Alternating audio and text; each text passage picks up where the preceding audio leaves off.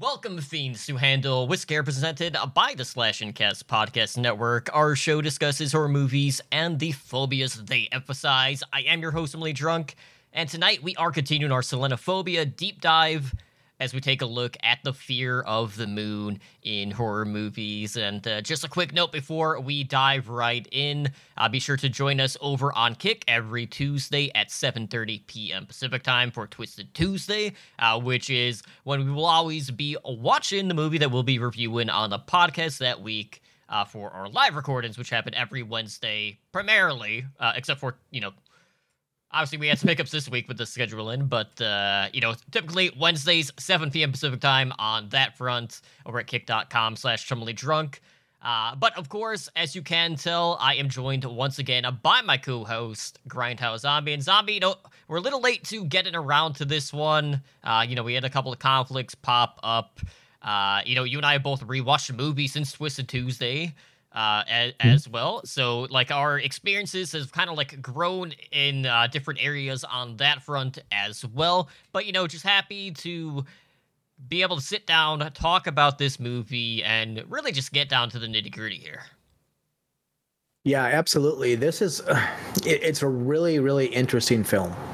And it's interesting in, a number of aspects, but there are so many parts of it that are what I would call low budget as hell. Mm-hmm.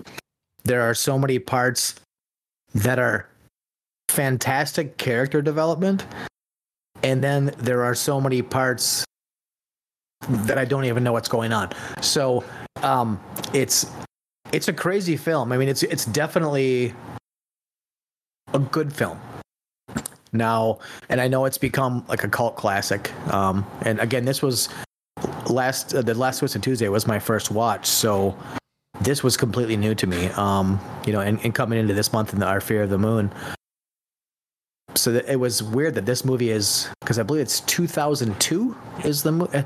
So, and there are so many actors in it that you would recognize. People from everything from Game of Thrones to Grey's Anatomy, shows that could not be any farther apart in the spectrum if they tried. But it's funny how many later movies, and I have a list, but later movies that I almost think pulled pieces of their artistic creation from this movie, because I see them in it when I'm watching it now. I see 28 Days Later. I see 28 Weeks Later. I see The Girl with All the Gifts. So it's interesting that it's maybe not the most popular movie ever, and there's some reasons why, because it's got some problems, but it's super fun, and it makes me think of things that I know. So that's kind of a really, for its age, being 21 years old, 22 years old, it's does a good job of making me think of things that I know and that I love. So it makes me like it a little more.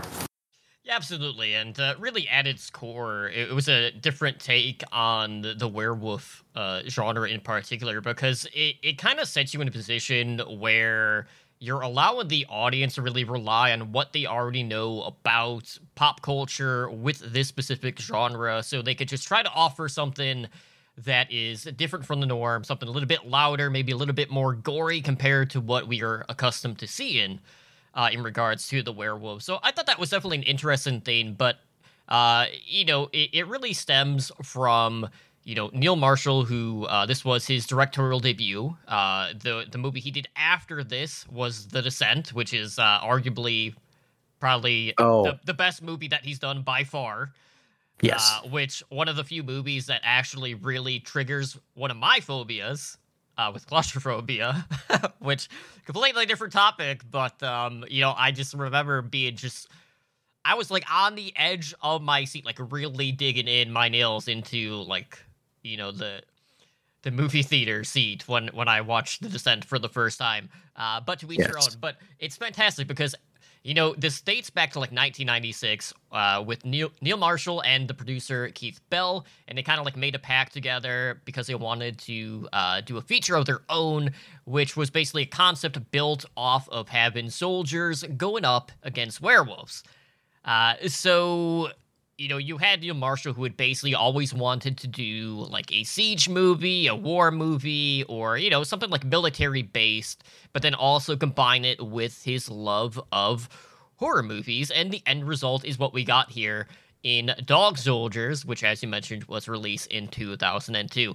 Now, with that being said, with the way that this story is structured, if you are coming into this movie, like within the first, we'll say 30 minutes, mind you. And if you were to, walk away and come back, you would probably feel like you were watching an entirely different movie because, it really starts off with kind of like the training sessions that are going on with this military group. And there is a lot of jargon in regards to kind of like the Band of Brothers type aspect of the movie. And then, we later tread into total siege mode when we get to the third act of the movie, which just feels wildly different compared to the earlier halves of the movie. So I'm not going to say it's the most conventional way to structure the story, but it is a little disjointed in the fact that, I know one of my streamer friends had like poked in early on and had no idea what the hell I was watching at the time. Now, granted, he didn't look at the title, but like he felt like we were watching like an advertisement essentially when he got there because of like the helicopter shots and whatnot. But it's just one of those things that makes me laugh because it's like I can completely understand like not really being able to establish what is happening early on just because it is not like the traditional setup from what we're used to seeing here. Well, definitely. And so this movie, honestly, it pissed me off, and it pissed me off for two reasons. The first one was sort of the wayward camper scene, which honestly we didn't need it. It didn't. I mean, other than her mentioning that the blade she was giving him was made out of pure silver. I mean, that was kind of like your first real tip off. But it was almost completely unnecessary. And then the shooting of the dog. The shooting of the dog really made me. Like it really took me contextually out of the movie. Because I'm one of those people where I'd rather kill 100 humans than a dog. I just would, and I'd be okay with it every single day of the week. So I mean, if that's what it took to pass the muster of these military tests, it's like I don't think most people would want to be a part of that. Now back to your point about the acts of this movie. The acts of this movie are really disjointed. The first act feels like it takes about 10 seconds. The second act feels like it takes about an hour. And then we get to our siege part of the movie. And without a doubt, the siege is the best part of the movie. All these people working together. They have the scouring the house for weapons scene. One guy's got like an electric carving knife. Another guy finds an axe. Another guy finds a sword. Like all these... Like where the hell are they that they found all these things? But there's some pieces of it early where there's a guy who he's running through what looks like a Christmas tree lot with his gun, and he's panicked, and he ends up stabbing himself on a tree branch. And it's like, I've been to the Christmas tree lot. That's never happened to me. Again, the low budget piece of it, the cult classic piece of it, there's some things that are just like, when you take it as a total, I like this movie, but like I said before, it's got some problems where I have a hard time shaking them. And it is interesting, too, because they do spend quite a bit of time early on with you getting to know the characters, which isn't something that's very common in the genre either. So it did make it feel like the death scenes in the movie, as they do tend to escalate in regards to how gruesome they are in nature. But it did mean that the deaths were more meaningful kind of across the board in this case, which was nice to see. So you actually have a good idea of who everyone is in this movie before, they are dispatched of later on, at least like in the first act of the movie before we go into the total siege mode, which is essentially, you got the last survivors locking themselves inside of the cottage, just trying to keep essentially, the circling pack of werewolves at bay in this case. But, this is also one of those movies that, if you look at the genres, there are several elements of action as well as horror. You know, it's not just straight out a horror movie, it's not just straight out an action movie, it does combine the two. It is more akin to something like, you know, a Predator or an Alien, where in this case, the werewolves are the enemy, just outright, and they're pitted against the humans, which is, you know, great to see in this case.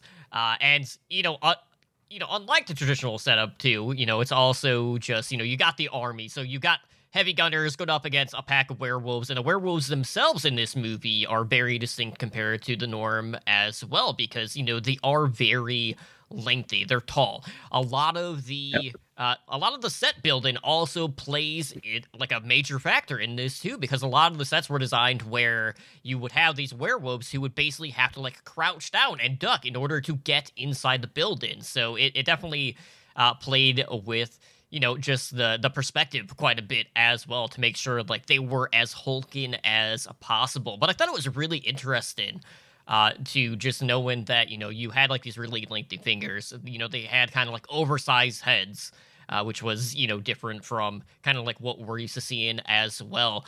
But, you know, instead of having like stuntmen who were playing you know, the werewolves in this case, you basically had dancers being put into the costumes for like 12 hours a day, because they were really trying to make things a little bit more graceful in the approach with like how they were maneuvering, you know, in these costumes, which, you know, at the end of the day, obviously, like, they had the reasons for doing that, but I can only imagine, you know, things didn't really pan out quite the way that they were expecting to, just knowing that, you know, you had these performers who were basically on stilts the whole time for, you know, 10 plus hours a day, you know, on top of dealing with a lot of the rain and a lot of the conditions in regards to, you know, the filming and everything just being, like, really soggy and damp and just downright miserable in some aspects.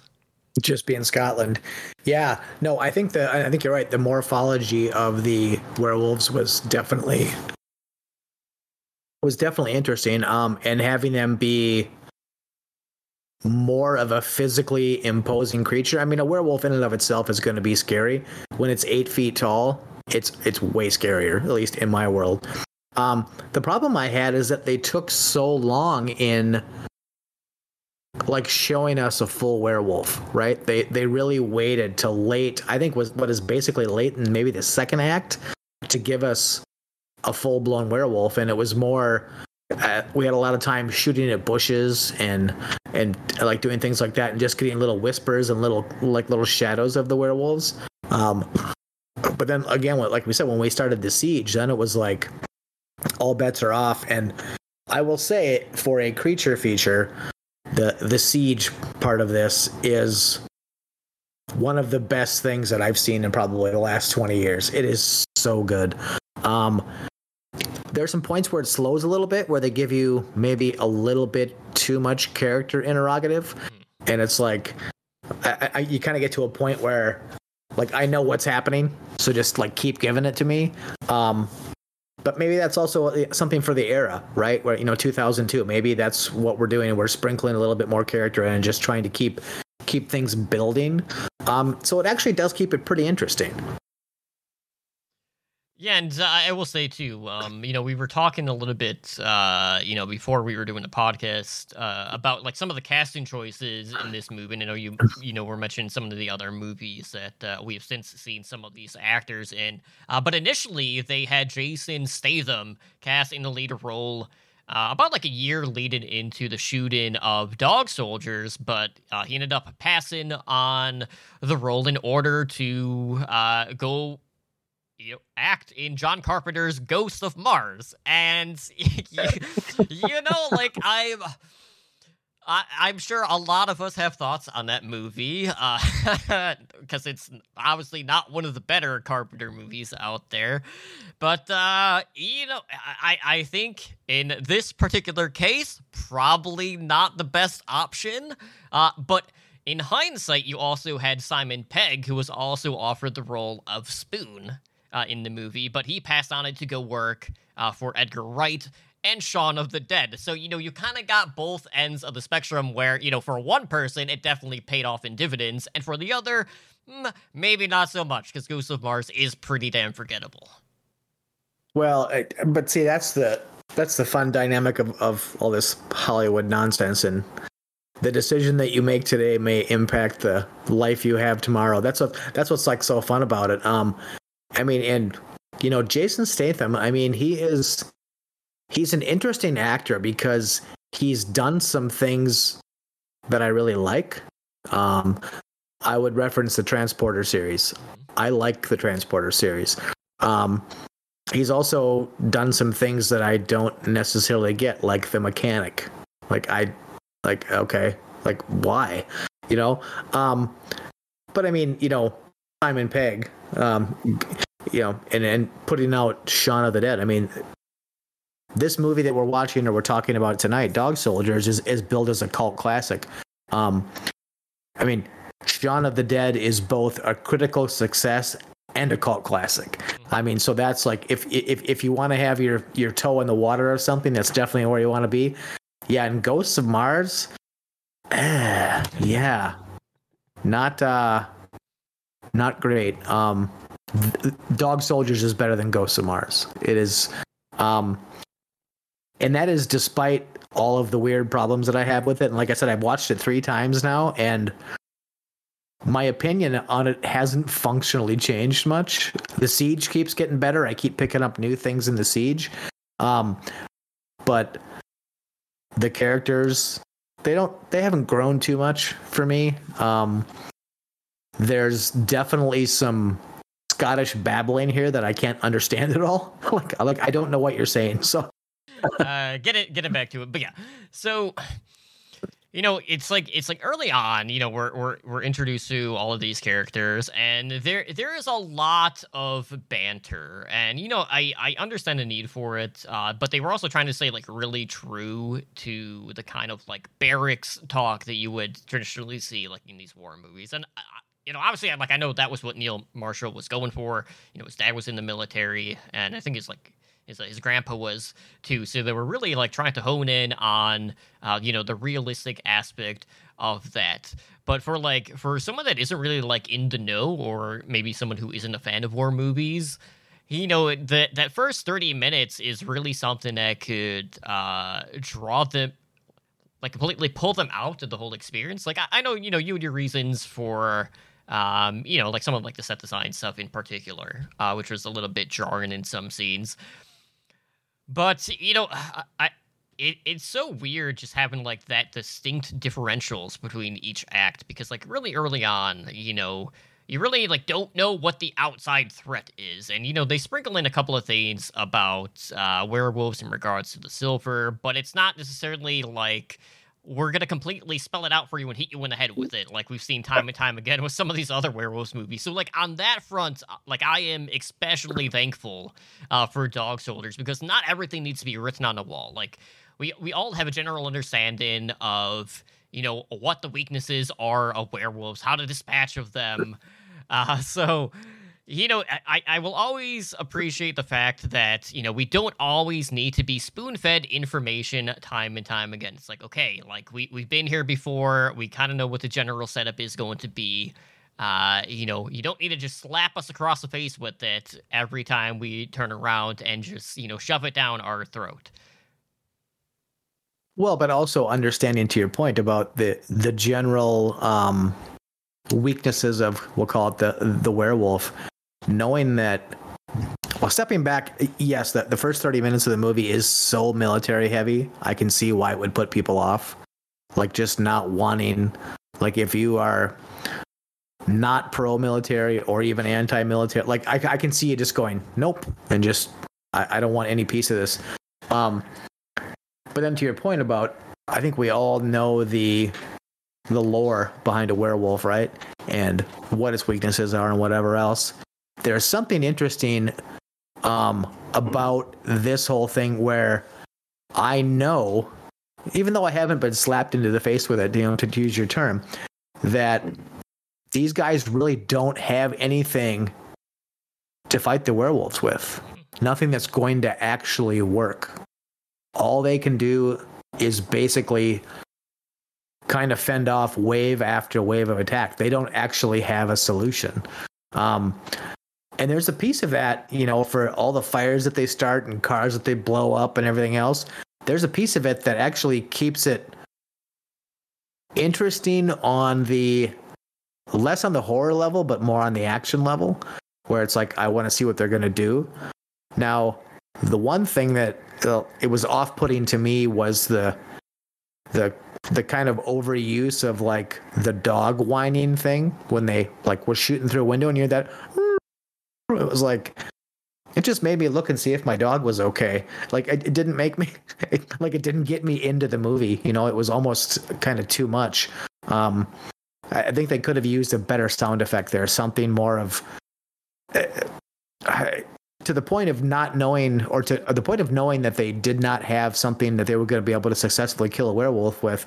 They should have used it more as like an amp up tool than a dying dog tool. The dying dog tool didn't really work for me. Yeah, and talking a little bit about the kills in the movie too. You had mentioned like the campers, which is at the earliest part of the movie. They basically just get dragged away and killed by the werewolves. We also have people getting shot in the head. We have disembowelment from the werewolf, which was pretty gruesome. And I remember they were debating with Dog in particular when it came to like tugging on. I think it was a sergeant who was disemboweled in this case. But like he was bandaged up pretty well, and like they literally stuffed his guts back in. They stuffed, guts were spilling out. Initially they had like the dog like actually like pulling on the intestines, but they shied away from that in order to like tug on the bandage. But like the bandage was so bloodied at that point that there were still people out there who were like mistaking it for what it actually wasn't, and being sure. like the former, which makes sense.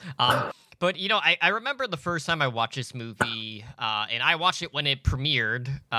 This was not a U.S. theatrical release. This actually premiered on the Sci-Fi Channel before they ended up rebranded from, science fiction, the way that it's, like, actually spelled, to, SYFY, which was fucking stupid in its own right, but that's a completely other tangent.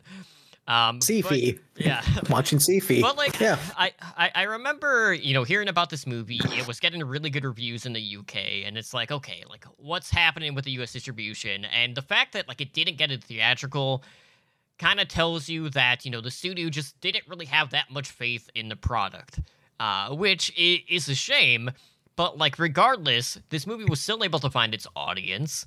I don't have like the numbers on how it did on a Sci-Fi Channel, but that's always kind of wonky when it comes to. I'm not gonna say made-for-TV movies because I don't know if I would technically pigeonhole this movie into that sort of category, even though like it did debut on TV. But it's not like a Sharknado, type situation, which is very obviously a made-for-TV movie in just in comparison. But, this movie still did enough to, really get Neil Marshall's name out there. It got him, like, his bigger project in The Descent, which, like, going back in his filmography, like, he's kind of all over the place. But The Descent is definitely, like, the prime jewel out of everything that he has done at this point. And, I know he's done a couple of other, I think he did like Doomsday was after that. And he also did The Reckoning, which was kind of mediocre. Yeah. Didn't really care for that one. But at its core, like he had an idea, he made the movie that he wanted to make. It didn't seem like there was too much interference, from the studio, which was also great to see.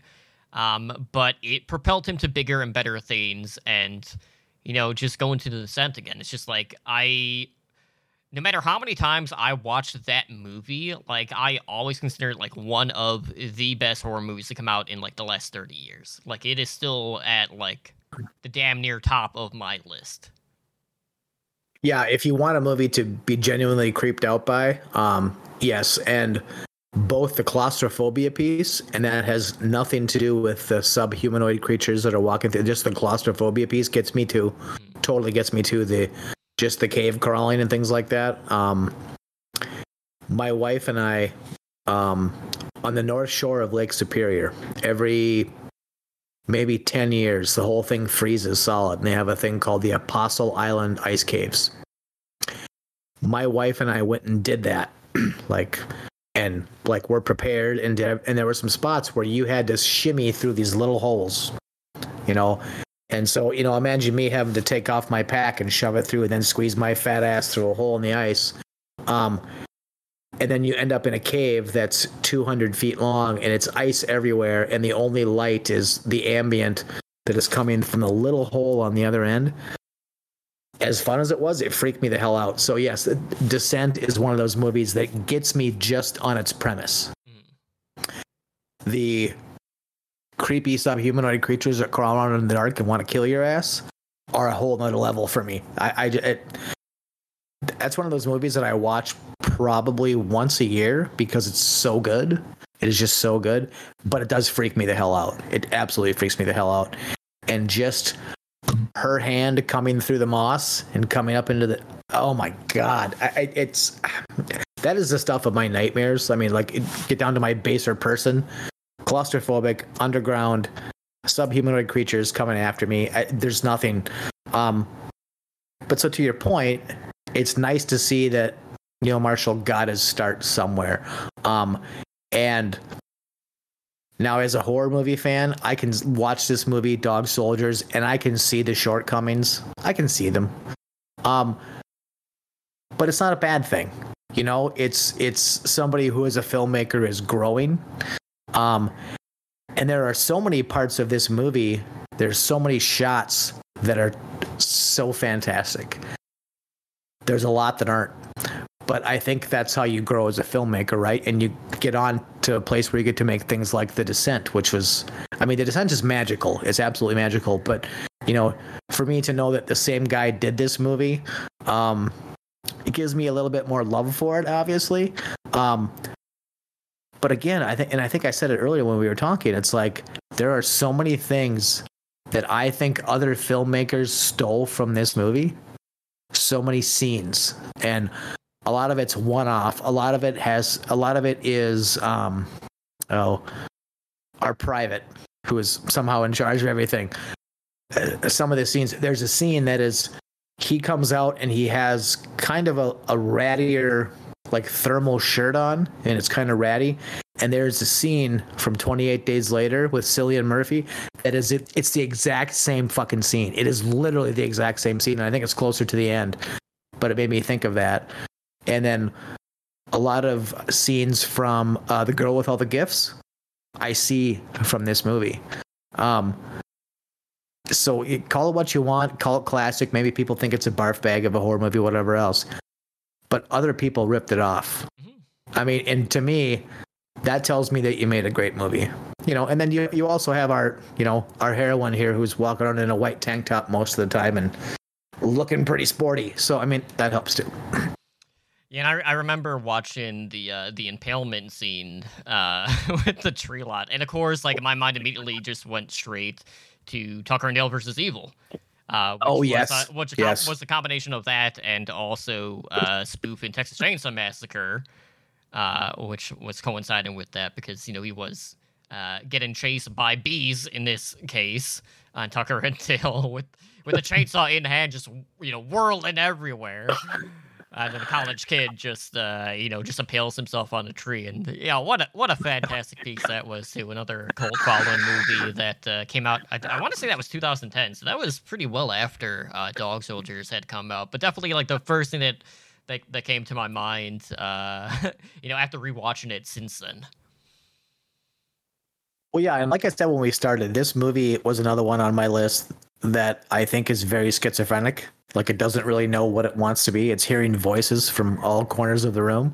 But at the same time, the one thing that it does with its schizophrenia is when it's off its medication and it's hearing voices, it hears them all the way. And whether that's the full-blown military and all the talking and whatever else, whether it's, our guys kind of getting into our predator moment where we're walking through the woods and we don't know what's going on, and then getting to the end where we have this siege moment, because the siege moment for me, as I mean, I'm Grindhouse Zombie for Christ's sake. So a siege moment is a very zombie-esque theme in a lot of movies. You know, this is where we're gonna fight, and our private literally says that. He's like, we're making a stand, we're gonna fight. But overall, it's still so well put together, and it's so fun to watch that, like, all the little things. And there's one particular scenes where I can't see the hand, but I'm fairly sure someone just takes a handful of spent 9mm shell cases and just pours them out, and they sprinkle across the floor. It's the same scene where the guy's at the front door kind of bare, and they keep changing the scene back and forth, and it's so terrible. It is so terrible. It just makes me just go, guys, I could have done this better. But overall, the quality of the movie is good enough where I can forgive those things. Yeah, absolutely. There are definitely some like guerrilla filmmaking aspects sprinkled in here and there for sure. You know, you just got to make do with what you had. But I know, you know, last week when we were talking about The Howland, you know, you and I were having a conversation on practical effects versus CGI use in you know, horror movies as a whole, but also within the werewolf genre. And, you know, this is one of those movies that, you know, was mostly created out of practical effects. You know, there was very little CGI being used in this case. So it was kind of like a combination of, you know, there was a lot of animatronics in regards to the costumes, which also played a role. But, you know, Neil Marshall really focused on, you know, just a story rather than having us look for, you know, just really shoddy CGI. And, you know, I saw The Flash over the weekend, which was one of the reasons, like, you know, we were initially, after we had postponed the show, we're going to record last night, but then I ended up going to, you know, the movies to see The Flash. And, oh my goodness, like, you know, if you want to talk about just shoddy CGI just across the board, you know, I am just gonna keep having flashbacks to yesterday. And you know, I remember going in, you know, I don't know if it was the director or if it was the studio. You know, they were talking about how, like, the reason behind it was basically because of how the way the time is getting warped. And I'm like, that is absolute fucking bullshit. Like, don't tell me that. Like, at the end of the day, you would have had more than enough time to smooth out the edges, you know? Like, I hate when filmmakers, like, purposely go out of the way to be like, okay, I'm going to throw an excuse at you, and then that's just what we're going to roll with. That's the story. I'm sticking to it, and, you know, you can't honestly tell me that you could have done better. I couldn't have done better than what was actually presented. So, like, when I see the use of practical effects, I'm like, oh, thank God. Like, because time and time again, there are just moments in movies, especially on the CGI aspect in itself, that will completely pull you out of the movie. And that is especially true for made-for-TV movies, which we've seen time and time again, especially, as we mentioned, on the Sci-Fi Channel. Well, yeah, I mean, the thing about the Sci-Fi Channel, and I'll admit this, I'm always going to love it because of what it does. Because it gives some guy who knocks on their front door and is like, "Hey, I can make a movie, and I have a camera, and I have $500." I love that about them, that they'll just always give them a chance, right? Yeah, I mean, and let's be honest, we've gotten the Sharknado series out of those. We've gotten, I think we have both Day of the Dead. I'm sorry, not Day of the Dead. Return of the Living Dead. The last two Return of the Living Deads were sci-fi releases. So those were okay, but I mean, it's an outlet, right? You know, so I, like, as a horror fan, I will always take that. I will always take more versus a minimal amount of good. I will always take that. When it comes to things like CGI, I mean, yeah, CGI kind of is what it is. But like the movie that we're talking about tonight, there was a bunch of scenes where during the siege, they're shooting out of windows, right? And you see a guy, you know, an 8-foot tall guy in a werewolf costume. You can see that somebody pulled him really hard with a rope. Like he went flying backwards. And as much as I know that someone's pulling him with the rope, to my eyes, visually, it is still way better than trying to have him be vaporized off screen by whatever. I still, because in my mind, somebody had to fall down and probably get a little bit hurt for that, and I respect that. I mean, and even in this movie where we find out that our call it our country maiden who lives local and whatever else, when we find out that like she's one of them, the practical effects, like even the teeth in her mouth, like are not great, but they're still great. If that makes sense. They're still just like, she opens her mouth and she's just got like teeth everywhere. And it's like, well, okay, maybe that's not perfect, but I appreciate the fact that somebody tried, and they tried to do it without some sort of weird blurry effect on the screen that just, because I mean, let's be honest with CGI. Anyone who's ever watched a movie anywhere, you can see it. It's not seamless. It's still, for all of our technology and whatever else, it's not seamless. And when it comes to movies that go out of their way to use practical effects, even if they know that maybe the average viewer is going to look at it and go, yeah, I could see that, I still like that better than somebody who sits down in front of a computer and does all this, to your point, smoothing of the edges, and it still looks like shit. So it's like, you know what? I will take people working hard and sweating over a semi-effective effect to people just going, and I'm going to smooth the edges and do it. I'm going to move my mouse, and it's still not as good as the best practical effect. And I remember this is going back a ways. When it comes to CGI, now I remember at one point in time when Wolverine had leaked online with unfinished CGI. Oh. And I remember sitting down and watching it, and I'm like, well, one, I was curious. Also, I didn't have the highest expectations, knowing that it was kind of like an origin story in this case, which more times than not does not pan out to be all that great in itself. But I remember watching it, sitting down, and being like, all right, I'm really curious to see like what the next iteration of this is going to look like.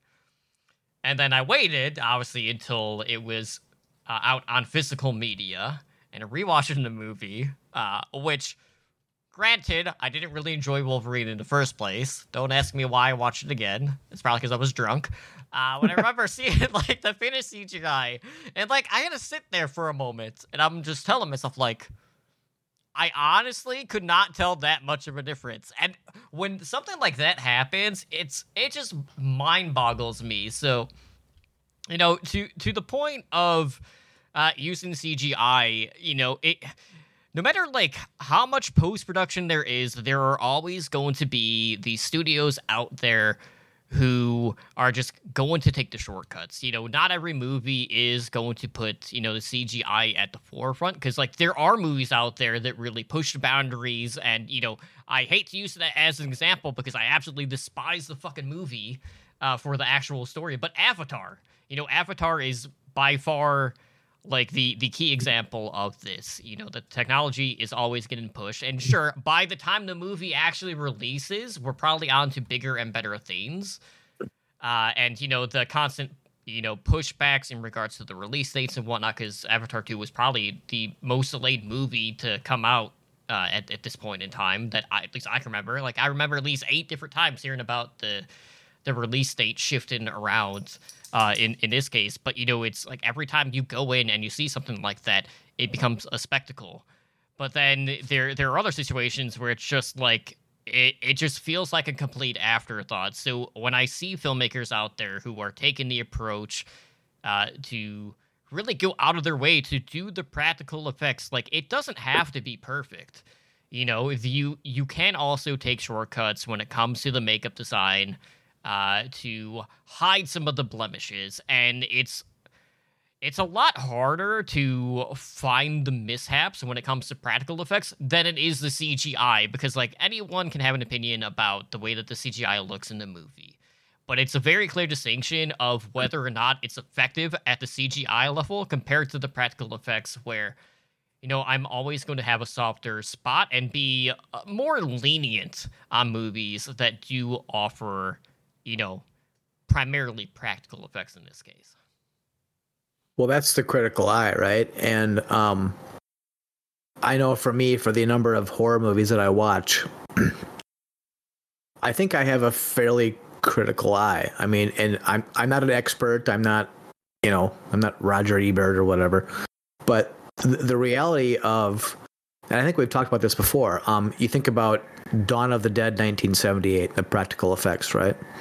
And then you think about Dawn of the Dead, 2004, being remade, and it was mainly practical effects. I think so. What Zack Snyder proved is that you can do a movie with practical effects. I mean, and I think we all know the like the stepping stone here, or the tripping point here, is that practical effects are expensive, right? And you need to do retakes and reshoots and whatever else. But I think in terms of practical effects, I think people start to learn things, right? And they build themselves in mechanisms. I will use the chainsaw scene in Dawn of the Dead 2004 as an example. They took a whole human being and cast her entire body in silicone, and then made a replaceable cartridge that went entirely through her body so they could cut her over and over and over again. So yeah, super expensive, but on screen it comes off great, right? So for the movie that we have here tonight, Dog Soldiers, the practical stuff, while sometimes a little bit janky, like I said, there was a couple of rope pulls that were really obvious, but I would rather have that. I'd rather have that and be able to see it, and maybe even in my mind pick it apart a little bit, than I would like to have some like bullshit CGI effect where it's like I can totally tell. And maybe there will be a time with, AI coming out and all the things that we're doing that I won't be able to tell. But I also think that I have a human eye, and I think I'm always going to be able to tell. So I would rather somebody uses a wad of toilet paper with some red food dye and some whatever else it is that they have handy, and they try to make an effect, versus try to trick my eye. Because I almost think that we've gotten to a point where, as much as the people think the effects are better and whatever else, I think the human eye can see it. So I think the human eye is the one thing that you're never going to fool, depending on like how good you try to make it. So it's like I love movies when they do things practically, and whether it's the monster, whether it's the heroine, the hero, whatever else, I just love practical things, and I can forgive a lot of seeing The Wire, or I can forgive so much of that just because somebody put the effort in. This is also a movie that does rely quite a bit on humor elements as well, to break the tension in this case, especially in like those bloody life or death moments that we have sprinkled throughout Dog Soldiers. The gut scene. A lot of it kind of stems from like the dog aspect of the movie. So at one point we have Cooper, who is telling Ryan, who is slowly starting to make his transformation, like, sit. Stay put. You also have someone yelling like "bad dog" as soon as they turned into a werewolf. But it's also great in the sense too that like even from like the military aspect, when it comes to like the Rankins, or just people who are kind of like on the lower end in the military, a lot of them go by dog faces or dog soldiers in this case, which ties in perfectly to the name of the movie and the movie as a whole as well. So that's pretty cool. Oh, definitely. The one gut scene where he's talking about they're not gonna fit, and he's like, "Yes, they will," and it's like, well, from what I know about life and about the human body, like if your guts are hanging out of the front of you, you're pretty well fucked, right? I mean, and I guess what I love about this, and especially about like our private, is that he has a very no quit attitude. Like he's just gonna keep going, right? And he does everything that he can. Now, again, I'm gonna say this: the siege starts too early, but then also goes on too long. If that means, but I mean, it's still very, very fun to watch, and it's got a very. I think I've talked about the other movies. It's like there are so many other movies that it kind of takes part in, but there's also with the going through and trying to find things to use. There's a little bit of a Night of the Living Dead vibe for me, where they're just trying to like find whatever they can to use to like fight off this whole thing, But then like, when he gets into his final battle in the end, and he's just getting his ass just kicked by this werewolf, and he has to fight this thing, and there are so many parts of this movie that are so good that the little bits of bad parts, I can totally forgive it. I totally can, because so much of it's so good. Yeah, I love the disembowelment too, because you just see Sergeant like, Jesus, my guts are out, Coop, and he's like, we'll just put it back in again, like you're gonna be fine. Yeah. And he's like, yeah, they're not gonna fit. We'll make them fit, like, because that's how that works, right? Yeah, but I mean, I love too just the fact that when like during the siege, we have the super glue scene to staple someone back together, which is definitely pulling from real life. It seems like that. Like everything doesn't always have to be like, all right, we need duct tape. We need to MacGyver the shit out of this scene in order to staple someone back together. No, sometimes it just is as simple as using super glue and pitching the skin back together again. Oh, I've done that. You know what? I have a wood shop here. I've done that more times than I can count, where I've sliced myself and went, shit, and just, yeah, there it is. Wrapped little tape around it and just kept going. Yep. But I think that's one of the things that's great about this movie, is that it has this, without trying to offend the world, it has this, let's just work with what we have and not fucking complain about it kind of mentality. And that's what I love. It's like, okay, shit went wrong. That's great. Things are wrong. But I can fix it and I can keep going, versus stopping and just going, oh, I have a boo-boo. And it's kind of, because this whole movie starts out as kind of an, oh, I have a boo-boo. But then they just are like, well, you know what? We'll just staple that shit shut, and we'll just keep on going. And I love that about this movie. Absolutely. Let's see. I'm trying to think what else I had in my notes. Yeah, I will admit that my notes are definitely sparse, we'll call it, but there are one of the funniest scenes in this entire movie is when Ryan is upstairs and he needs to be sewn back together, and his general anesthetic is a punch to the face. And the guy does it one time, and he's like, come on, you fucking pussy. And then he punches him again. Like, well, I hope I'm never in that situation where my general anesthetic is being punched in the face, because I don't think I'd last long. It just kind of is what it is. But that movie, that moment was particularly funny to me.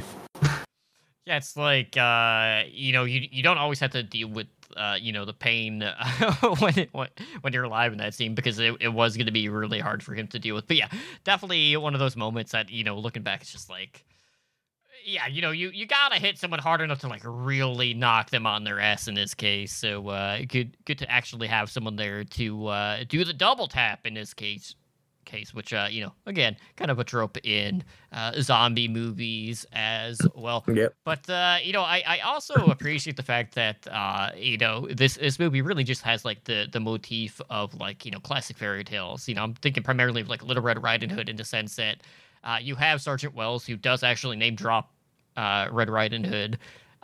Bruce is kind of like straying from the beaten path and immediately gets picked off.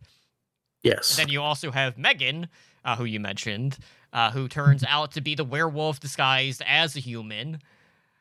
You also kind of have like a Goldilocks element, where you have like these soldiers who are basically looking to find, they find food on the stove and they end up helping themselves.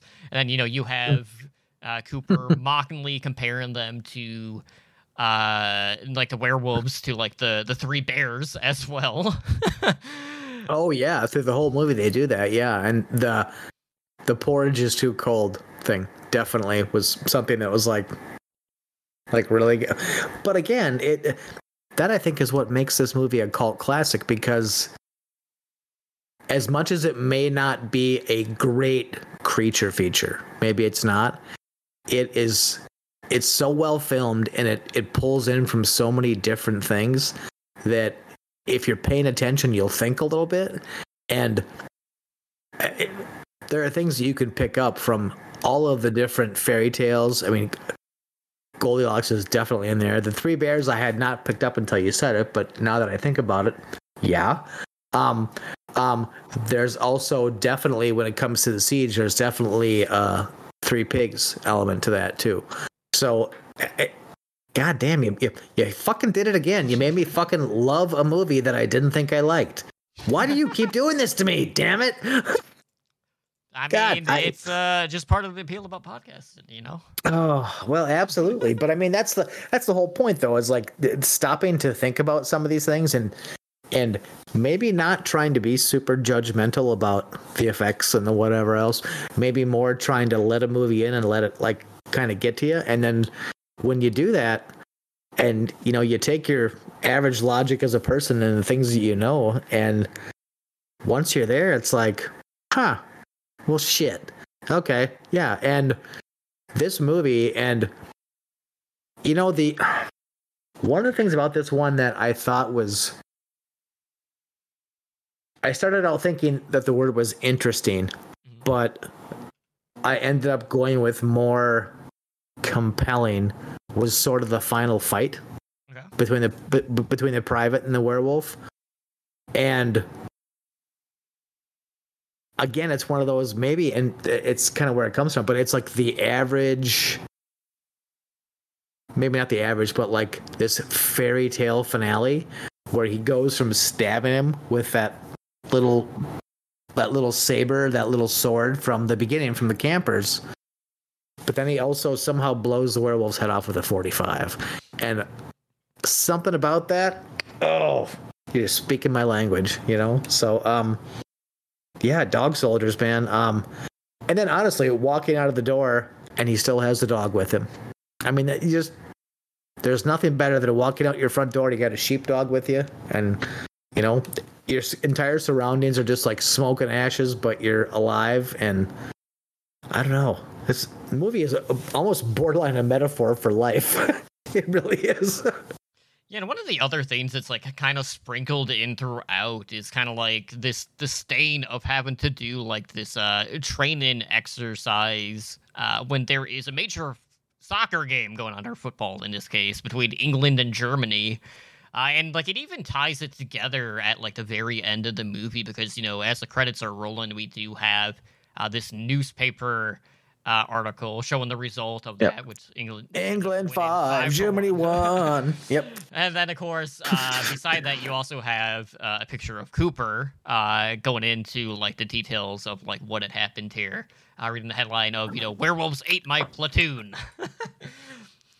Which was very touching. But I'm always glad when a movie will like circle back to that, when they make such a point in different scenes to like bring up the fact that it's like, man, I don't want to be doing this. I just want to be at home having a brew and, you know, watching the footy game. Well, and I think that's one of those brilliant things where you know that the people that made the movie tried really hard to make a good movie. And they probably knew that there were some places where they did a great job and some places where they didn't.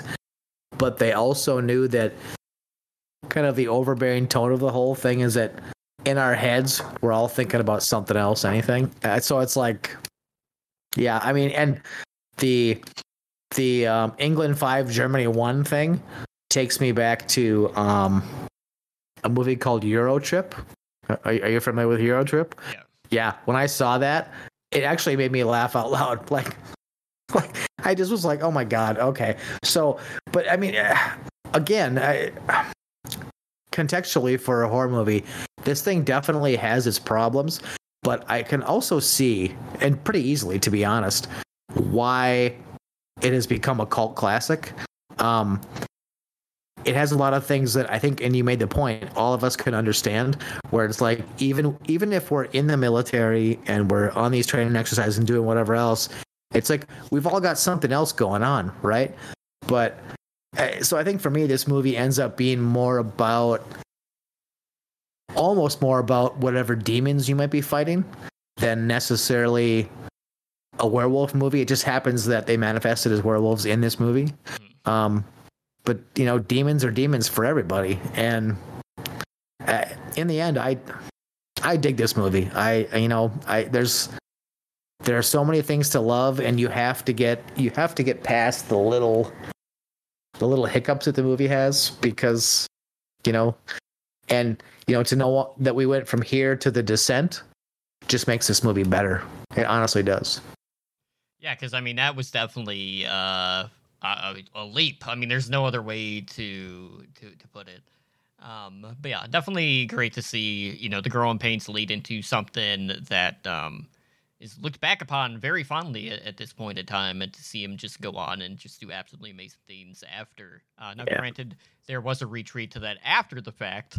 But not everything is going to be knocked out of the park. We see growing pains with every director out there. I mean, hell, we were talking about John Carpenter earlier and Ghosts of Mars. Definitely one of the more forgettable ones out of his entire filmography in this case.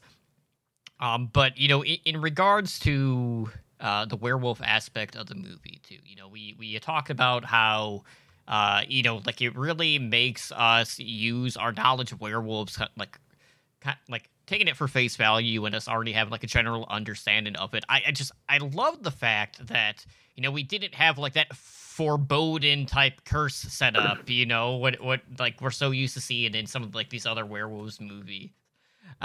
So whenever we're in a situation where it's like, okay, we're gonna offer you something completely different, where we're not going to treat the audience like they are dumb, like some movies do.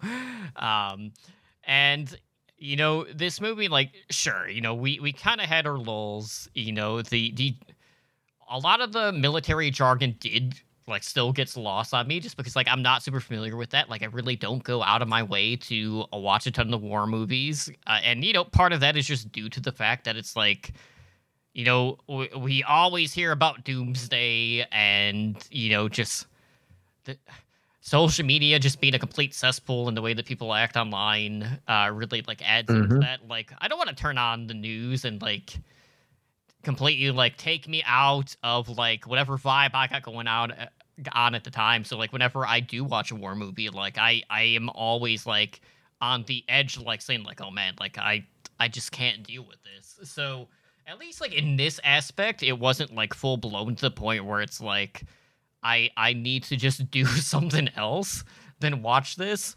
But I appreciate the fact too that it didn't focus entirely on that throughout. It did it primarily just so we were introduced to the characters. We really had an idea of who they were, and sure, they were dispatched, but by the time we actually get to the siege moments of the movie, it's like, okay, we kind of had our early lull. It's kind of like landing a helicopter. You kind of have to like slow down until like you're stable on the ground, and then you take off again. And when it hits the siege, it's just like, man, like things are really starting to pick up. Like I really appreciate the whole scrounging for weapons. You have to make do with whatever you have available to you. You're looking with anything that has like a pointy end, or any way to maybe like set up a booby trap within a cottage too. You're barricading yourself in, you're nailing the window shut in this case as well.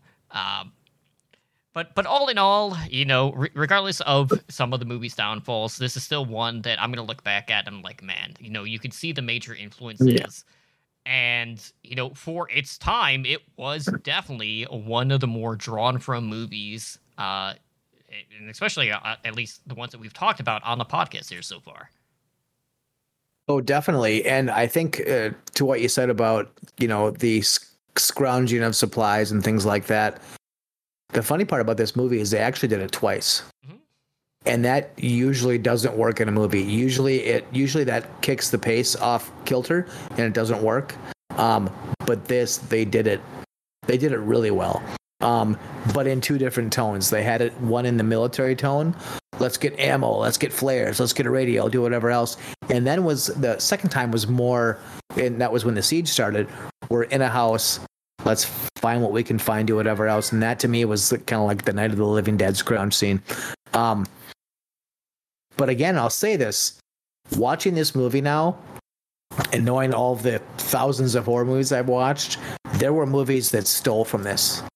I mean, and that's like, to me, that's like the best compliment you can be paid.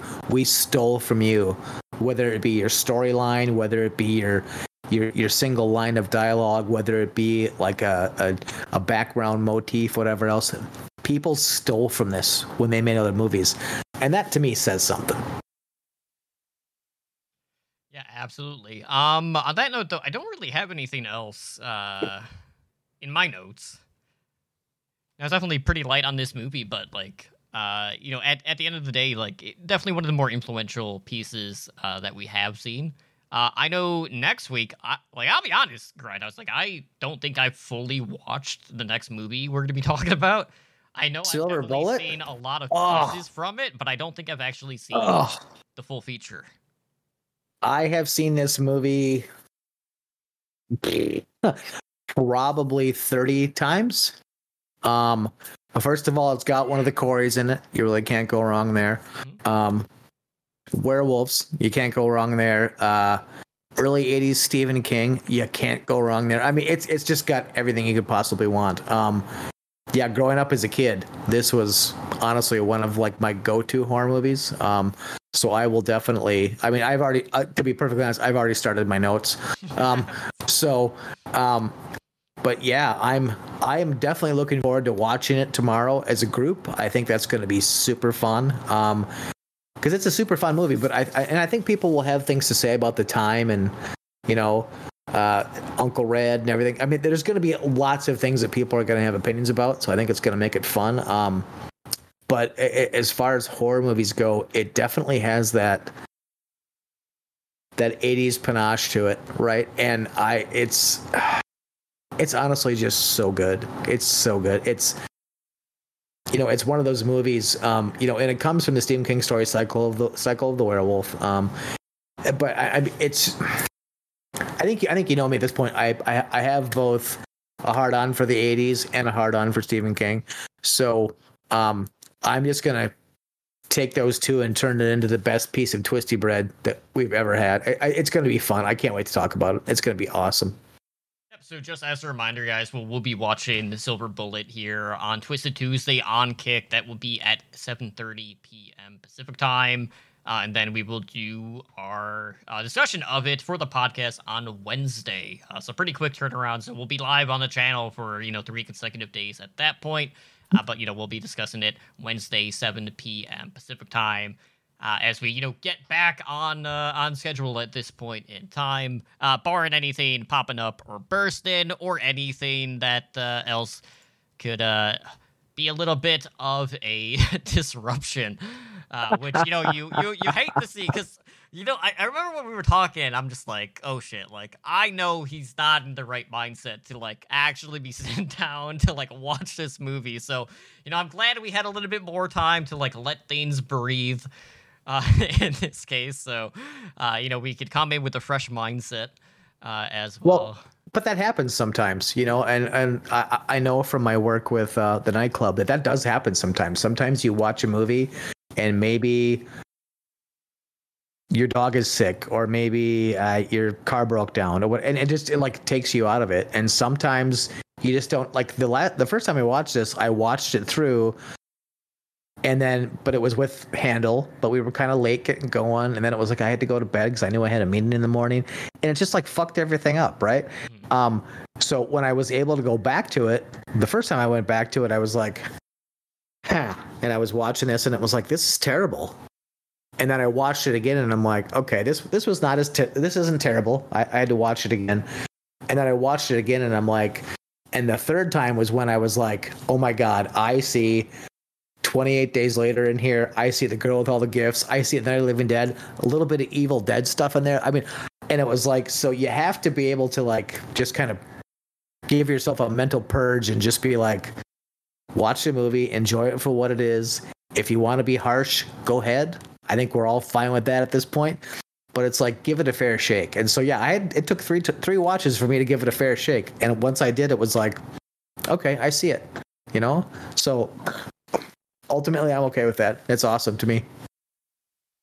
Absolutely. So with that being said, let's go ahead and wrap things up for tonight. So again, guys, join us every Tuesday on kick.com/drunk for Twisted Tuesday at 7:30 p.m. Pacific time, when we'll always be watching whatever movie we will be discussing on a podcast, which airs every Wednesday live at 7 p.m. Pacific time.